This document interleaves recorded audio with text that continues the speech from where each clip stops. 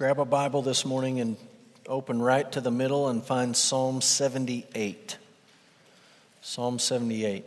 This month will be our last month in the book of Psalms. We're going to do Psalms all the way up through the end of October. And then we're going to do a couple of different things after that. But we've got one more month of the book of Psalms. And this morning our passage is Psalm 78. A few things you need to know before we jump in. Psalm 78 was written by a guy named Asaph. And you may remember the name Asaph. We talked about him a few weeks back when we looked at Psalm 73. This guy was a Levite. He was from the tribe of Levi. He led worship and he taught during the reign of King David. So he lived the same time King David did. You can look up the verses that talk about those aspects of his life. He's remembered as a man of faith and obedience. That's a pretty good legacy to leave behind, right? When you're gone and your family's around and one generation passes and another passes and they look back and they talk about you. They talked about Asaph and they said that was a man who had great faith and that was a man who obeyed the Lord. So that was his legacy. He wrote many psalms and he was a key leader in Israel. One of my favorite passages that describes Asaph and gives you a glimpse at his life is Nehemiah 12:46. It's written many, many, many years after Asaph lived. And as Nehemiah writes this book, he writes in Nehemiah 12:46, basically, you remember back in the days of David and Asaph, and we think about David as being a really big deal. Everybody remembers King David. But in Nehemiah's mind, Asaph was right there with him as a key leader in Israel. So he was a really big deal as far as spiritual leadership in the nation of Israel. Here's the closest thing I would come to a big idea of Psalm 78.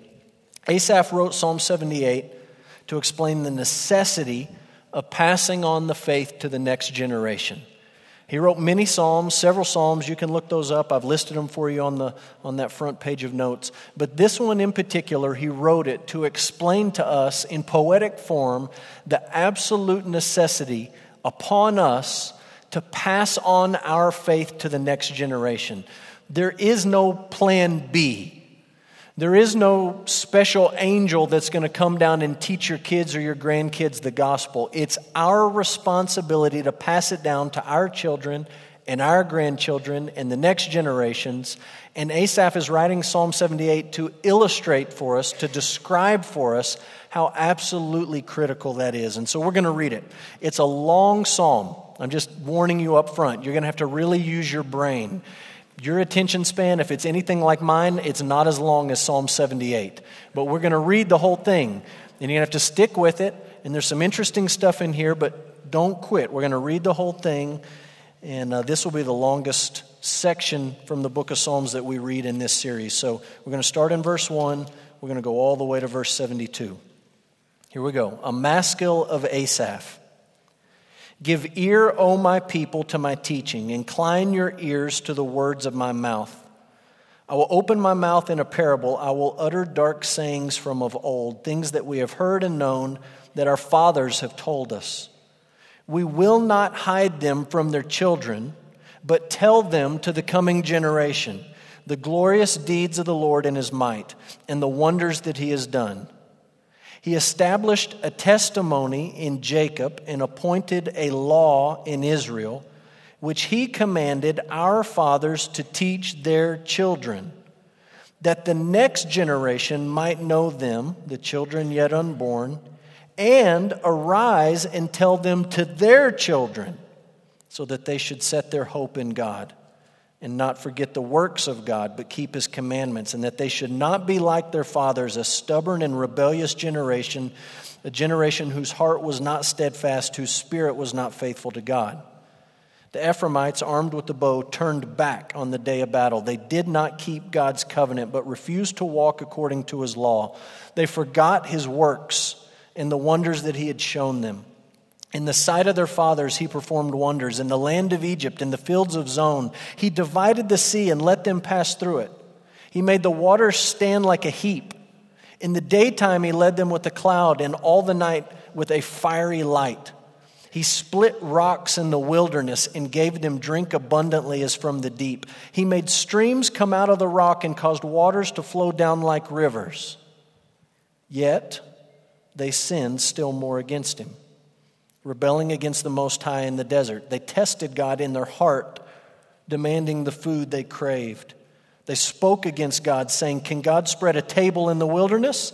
He struck the rock so that water gushed out and streams overflowed. Can he also give bread or provide meat for his people?" Therefore when the Lord heard, he was full of wrath. A fire was kindled against Jacob, and his anger rose against Israel because they did not believe in God and did not trust his saving power. Yet he commanded the skies above, and he opened the doors of heaven, and he rained down on them manna to eat, and he gave them the grain of heaven. Man ate the bread of the angels. He sent them food in abundance. He caused the east wind to blow in the heavens, and by his power he let out the south wind. He rained meat on them like dust, winged birds like the sand of the seas. He let them fall in the midst of their camp, all around their dwellings, and they ate and were well filled, for he gave them what they craved. But before they had satisfied their craving, while the food was still in their mouths, the anger of God rose against them, and he killed the strongest of them and laid low the young men of Israel. In spite of all this, they still sinned. Despite his wonders, they did not believe. So he made their days vanish like a breath, and their years in terror.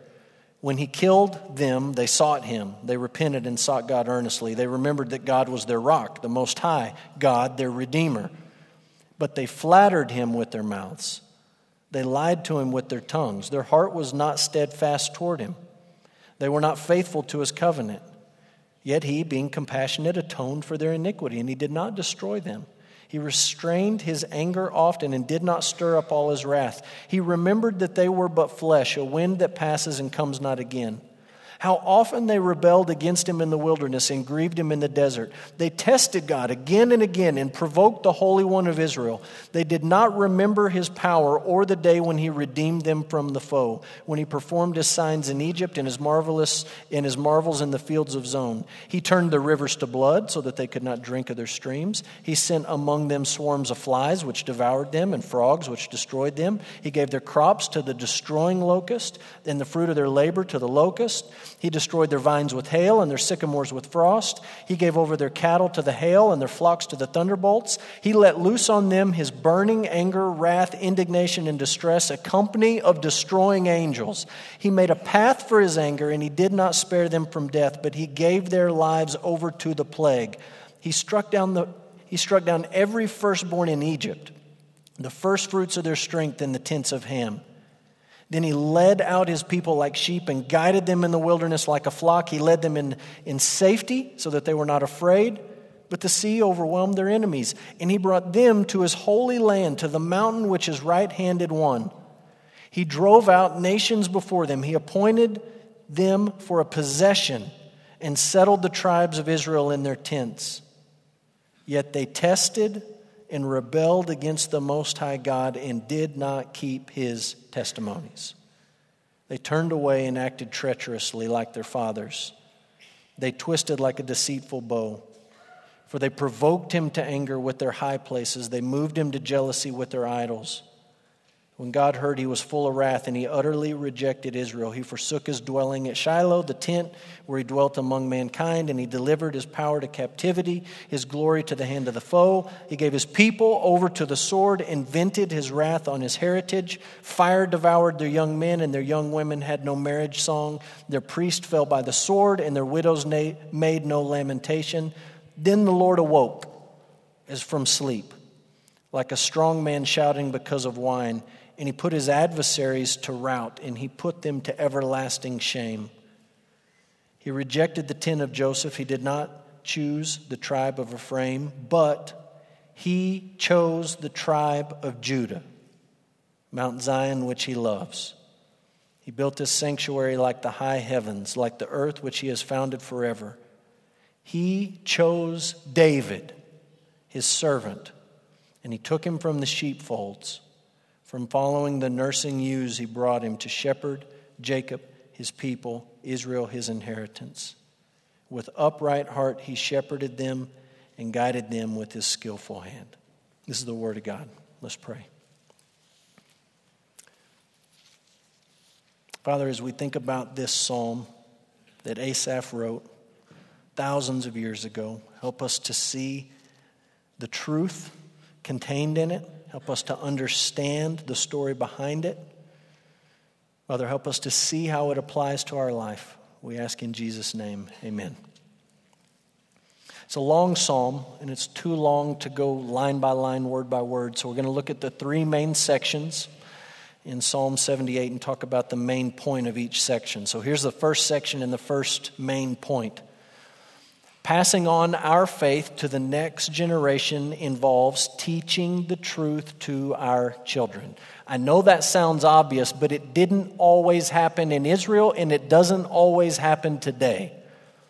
If you want to pass your faith on to the next generation, you must be involved in teaching the truth to our children. I love Psalm 78. It's one of my favorite psalms in the whole book of Psalms. Verse 4, 5, 6, 7, 8 are really some of my favorite verses. And they speak to the responsibility of parents to their children, the responsibility of grandparents to their grandchildren, of Sunday school teachers to the people in their class, of every one of you in this room who claims to love Jesus to the generation coming behind you. No one is exempt from the idea contained in 4, 5, 6, 7, and 8. Here's a couple of things you need to see from this section. We teach truth to the next generation so that they might know God. Listen, we don't want them to just know about God. We want them to know God. And there's a difference. You can drag a kid to church. You can pawn off your responsibility on a Sunday school teacher.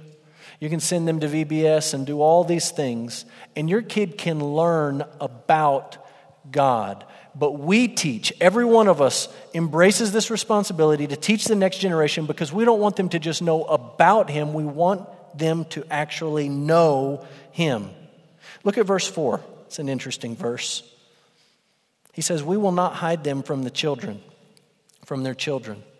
We'll tell them to the coming generation the glorious deeds of the Lord in His might and the wonders that He has done. If I took a poll this morning, took a poll among those of you left in the room, and I asked you this question. I said, hey, you guys remember the kids that were sitting up on this front row just a minute ago, little preschool kids, and they come in and they sing with us, and then before the sermon they go down, they have a little Bible study down there, and they have a snack and all that stuff. I said, okay, these kids, they're going down the hall. And I took a poll, and the poll was this. How many of you think it's a good idea to send Miss Terry down to the other end of the building and hide all the Bibles? Like, put them in the back of the cabinet, keep them tucked away, all the Bible stories, all the Bible puzzles, all the sheets. Let's make it like a game of hide and seek. Let's not just give it to the kids. Let's make them look for it and find it. Let's go down there and hide. None of you would raise your hand, right? If Jamie stood up here and said, look, I'm with the Gideons, and this is what we do. We buy Bibles, we take them around the world, and we would like you to give so that we can take some of those Bibles around the world. And he said, let me tell you a story. We went to Kenya. We took 150,000 Bibles to Kenya. You know what we did with them? We hid them in a bush. We took them over there, went out in the middle of nowhere, and just left them. You say, that's the dumbest thing I've ever heard.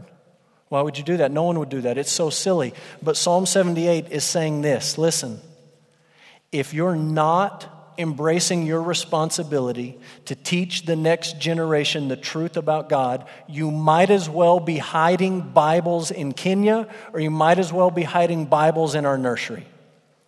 You say, well, I would never do that. Hide a Bible from a child. No one would do that. If you don't embrace your God-given responsibility to teach the generation coming behind you, whether you have kids or not, grandkids or not, somebody's coming behind you in this church. And if you don't embrace your job, your role, your responsibility to contribute to that some way, somehow, you might as well be hiding it from them. That's what Asaph says in Psalm 78. He also says we teach the truth for the sake of the unborn. Not just those who are here, but those who aren't even here yet. Verse 6 is an amazing verse, and it goes with 5 and 7. He says, God established a testimony in Jacob, and He appointed a law in Israel. He commanded our fathers to teach to their children, that the next generation might know them, the children yet unborn, and arise and tell them to their children, so that they, who's the they? But that they might set their hope in God and not forget the works of God, but keep His commandments. Look at this chain that we just read. You got several generations here. Starts off with, he's talking about our fathers. This is not the prayer you pray in some churches, but he's talking about our fathers. God gave this law to our fathers. And then after that, he says they're supposed to pass it down to their children. The fathers are supposed to give it to their children. And the next thing he says, they're going to give it to the next generation, the children who are yet unborn. And then that's not even the end of it. It goes beyond that, and he says those guys are supposed to give it to their children. At least 4 generations here. And Asaph's not saying it's only a 4-generational thing. He's just saying when you teach, when you pass on this truth to the next generation, this is important. You're not just trying to pass down facts to the next generation, but you're trying to teach them in such a way that when you're gone and someone else is here, they can turn around and teach it to somebody else. That's your job. That's our job as a church family. You understand the weight of that? We have the task of looking at the next generation in this church and saying, someday all of us are going to be gone.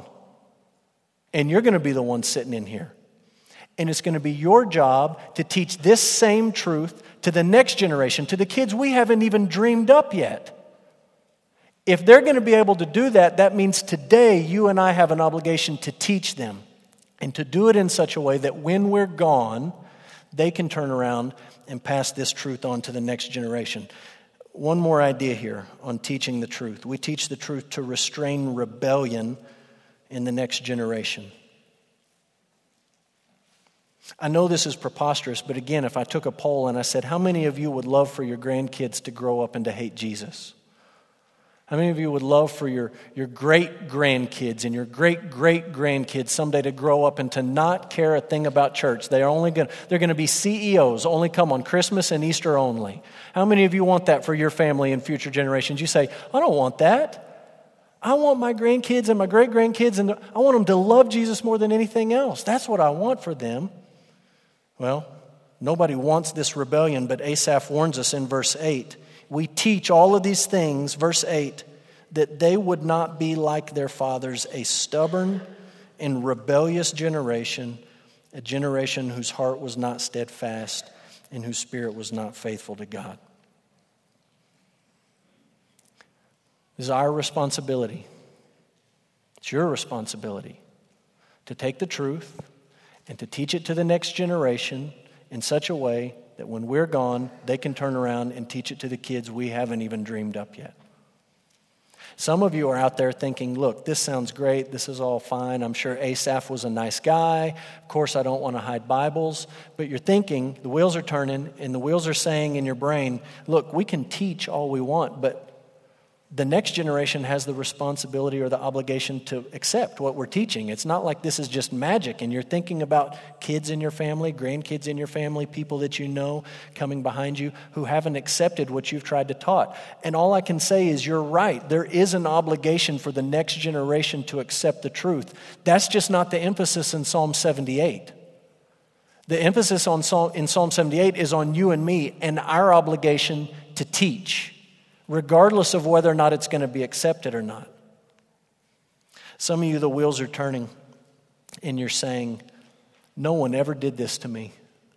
I mean, I went to church, I'm here at church, I go to church, but no one ever just sat me down and over time taught me these things. I don't know how to do it. I don't know how to sit down with the next generation and do it. And I understand that that's a reality for some of you, but Psalm 78 doesn't give you a loophole. Psalm 78 doesn't say, look, for those of you who received the truth and you're taught the truth, you're the ones that need to turn around and pass it on. It just says, if you love Jesus, if you're part of His church, if you're in with the one true God, then it's your job to take this truth and pass it on to the next generation. And you're going to be held responsible for that. You're not going to get to stand before the Lord one day and say, well, I didn't really know how to do it, so I thought that didn't apply to me. It applies to you. Some of you are thinking, the wheels are turning, and you're saying, this is why at Emmanuel we have hired the greatest church staff of all time. We pay you guys to do it. And I agree, you've hired the greatest church staff of all time. I'm just telling you that our impact with your kids and your grandkids is very small. It's very small. And the time that you spend with them all during the week is far greater than the 1 hour we get on Sunday mornings or the 2 hours on Sunday mornings and an hour on Wednesday night. It's not even close.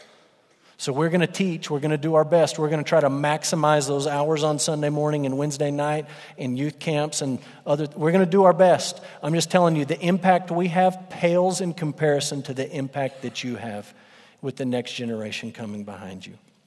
So we teach to pass on our faith to the next generation. 2 more sections and 2 more big ideas. You ready? Religious rituals and spiritual experiences are no substitute for knowing God's Word. No substitute. This is verse 9 all the way to 55, and we're not going to reread it.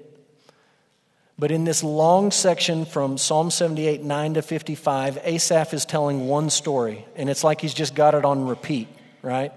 I mean, it's just the same thing over and over. And the story basically goes like this. There was a people that God took the initiative to save. He appeared to a guy named Abraham and made some promises to him, and then he gave it to his son Isaac and to Jacob and to his 12 sons, and he made all these promises to save them. And God did amazing things to save these people. The miracles that they witnessed in Egypt, you can't even imagine. You can't imagine seeing the frogs and the flies, in the darkness, in the hail, in the death of the firstborn, in the Red Sea being parted right down the middle, and water coming out of a rock, and bread coming down from heaven, and quail coming in from the east. You can't imagine the things that they saw. But for all those great things that they saw, all those miracles, it didn't change their heart. They had spiritual experiences like you can't believe. Didn't change their heart. And they had religious ritual all day long. He gave them his law. He gave them his testimonies. He gave them his statutes. He said, this is how you offer sacrifices. This is what you do on this feast day. This is what you do on this celebration day. He gave them all these things to do, and the religious ritual was powerless to change their heart. Look what he says in Psalm 78. Look at verse 17. Yet they sinned still more against him. Verse 32. In spite of all this, they sinned. And despite his wonders, they did not believe. Verse 36. They flattered him with their mouths. They lied to him with their tongues. Even when they professed faith, it was flattery. It wasn't genuine. Verse 56 says a similar thing.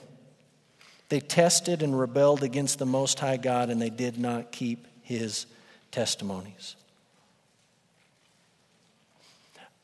I've served at a church before where a lot of people had in their mind, if they just sent their kids to the right church camp every year, and they made sure that they didn't do drugs or run around with people who did, their kids were going to grow up and be fine. They really thought, this one camp, we're going 1 week a year, and it's so great. It's the greatest camp ever. We're going to send them to this camp, and it's going to take care of it all. I'm raising my kids right by sending them. And there's people who really believe in their heart of hearts. They really think, well, I drug them to Sunday school. Well, I gave them this spiritual experience. I made sure they were in this building at this address every Sunday morning. Or I'm praying that they have some, emotional, spiritual experience. And Asaph is saying, listen. First things first, you've got to teach them the Word. You've got to teach them the Scriptures. If you don't know it, you better learn it quick. You better get after it. You've got to pass the truth on to the next generation. It's your responsibility. No spiritual experience can take the place of that. So many times you and I try to pawn our disobedience off on, we haven't seen God do amazing miracles in a long time. And if I could have just been there when they came out of Egypt, and if I could have just seen the ocean part, or seen the death of the firstborn, or seen any of those great signs and wonders, the water from the rock, it would have been so much easier to have faith in God if I could have just seen those things with my own 2 eyes. And Asaph says, are you kidding me? The people who saw it walked around in the desert and sinned against God and rebelled against God and stiffened their necks and hardened their hearts, and it didn't change them one bit. And he's putting his finger on the problem, and he's saying the problem is they didn't actually pass the truth on to the next generation. They relied on other things. Here's the last idea in Psalm 78, third section. God's plan of redemption will not be frustrated by the failures of sinful human beings. This last section starts in verse 56 and goes to the end. And just to summarize it, Asaph says, look, the people have been stubborn. They've been stubborn. And God's punished the people just like he promised he was going to punish them. He disciplined them. And then in verse 68 comes the word but. It's an important word. It's the turn in Psalm 78. But he chose the tribe of Judah. Despite all their rebellion and their foolishness and their hard hearts and their stiff neck, God had a plan, and he said, my plan's going to move through Judah, through this one particular tribe. He made that decision. And then in verse 70, it says, he chose David from the tribe of Judah. Not any of his older brothers, but he picked David, the youngest one, the smallest one, the least likely of all of them. He said, this is where my plan's going to work through the tribe of Judah, through the line of David. And the psalm ends with this idea of David shepherding his people. You know that this guy lived with David, right? Asaph lived with David, and he knew David as a man after God's own heart.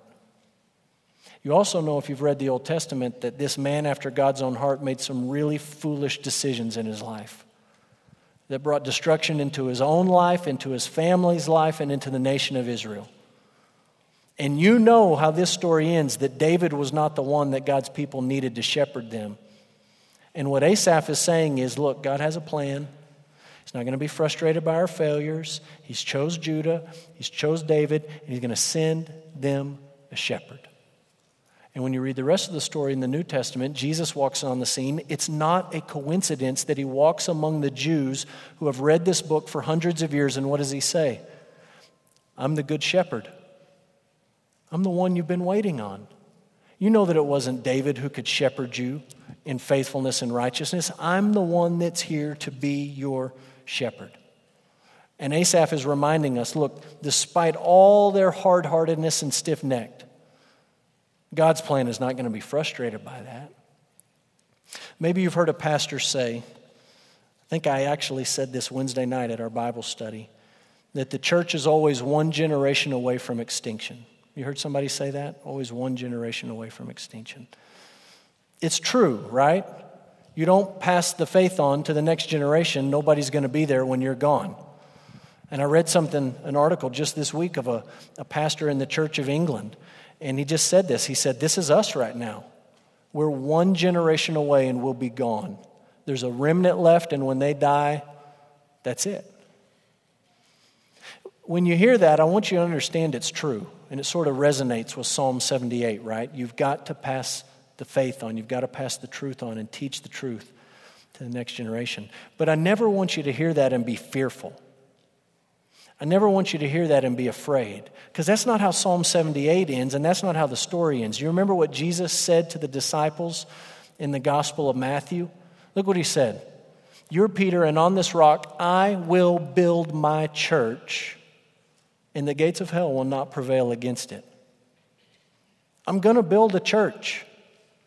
I'd love for you to be part of that, but if you're not interested, you're not going to do what I called you to do, I'm still going to build it. I'll just use other people.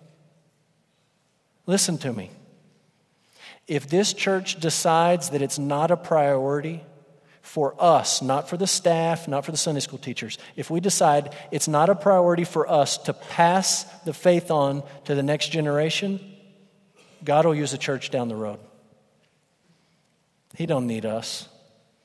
He doesn't need me. He doesn't need our Awana program. He doesn't need our Bible study on Sunday morning. If we decide we're not interested in doing this as a church family, as individual families, fine, he'll use somebody else. You understand, if believers in Odessa, Texas decide it's not a priority to teach the next generation the truth, Lord forbid he'll use the people in Midland. He doesn't need Odessa. Not for a second. This is really hard for me to say, but it's 100% true. If people in the state of Texas decide that this is not important for us to do, he'll use New Mexico. He can use New Mexico, crying out loud. Doesn't need the state of Texas. Listen to me. If Christians in the United States decide this is not a priority and it's not important, he'll use believers in China. Did you hear what Jamie said earlier? The Gideon team that went, they were from Germany, they were from China, they were from the United States. We see the same thing when we take mission trips. We see these groups of people, they're all wearing the same t-shirt, like we're all wearing the same t-shirt, and you say, oh, they're on a mission trip. We're not the only ones going on a mission trip.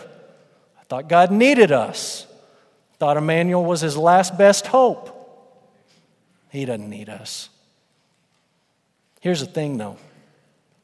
Psalm 78 is pretty clear that my kids and your kids and the kids that sit on this front row every Sunday morning are in this deal for good or for bad. They're in it. The kids we care about, the kids that we haven't even dreamed up because they haven't been born yet, because their parents are still sitting on this front row right here, they're in on this deal. They're either going to be stubborn and rebellious and defy the one true God, even maybe as they pay lip service to Him, they flatter Him, or they're going to be the people, Psalm 78 verse 7 says, that set their hope on God. It's one of the two. And if those kids are in on it, and their kids are in on it, and the kids in this room are in on it, and the next generation coming behind us is in on it, I just assume that God uses us to teach the truth to the next generation. I just assume God raise up another generation of believers in this church behind us who set their hope in God. So to that end, let's pray together. Father, impress on our hearts the gravity of what Asaph is saying to us, of what you're saying to us. It's such a simple idea. It is so simple. And it is something that so many times we ignore, we forget, we pass off to somebody else. Father, help us to be Christians, help us to be families, help us to be a church that is serious about passing on the truth to the next generation, teaching the truth to the next generation. We want them to know you. We want them to set their hope in you, not on the things of this world. Father, give us wisdom. We don't know how to do this in every situation. Give us strength because it's a hard task. It's a slow task. Help us to endure in what you're calling us to.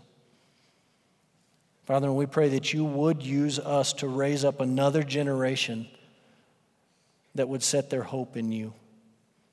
That our kids and grandkids would turn around and they would pass the same old good news story about Jesus Christ to those who haven't yet been born. Father, we need your help. We need your grace. We need your Spirit. We need the power of your word. We need you. And so we come to you as needy people asking for your help in the thing that you've called us to. And we ask for it all through the powerful name of Jesus. Amen.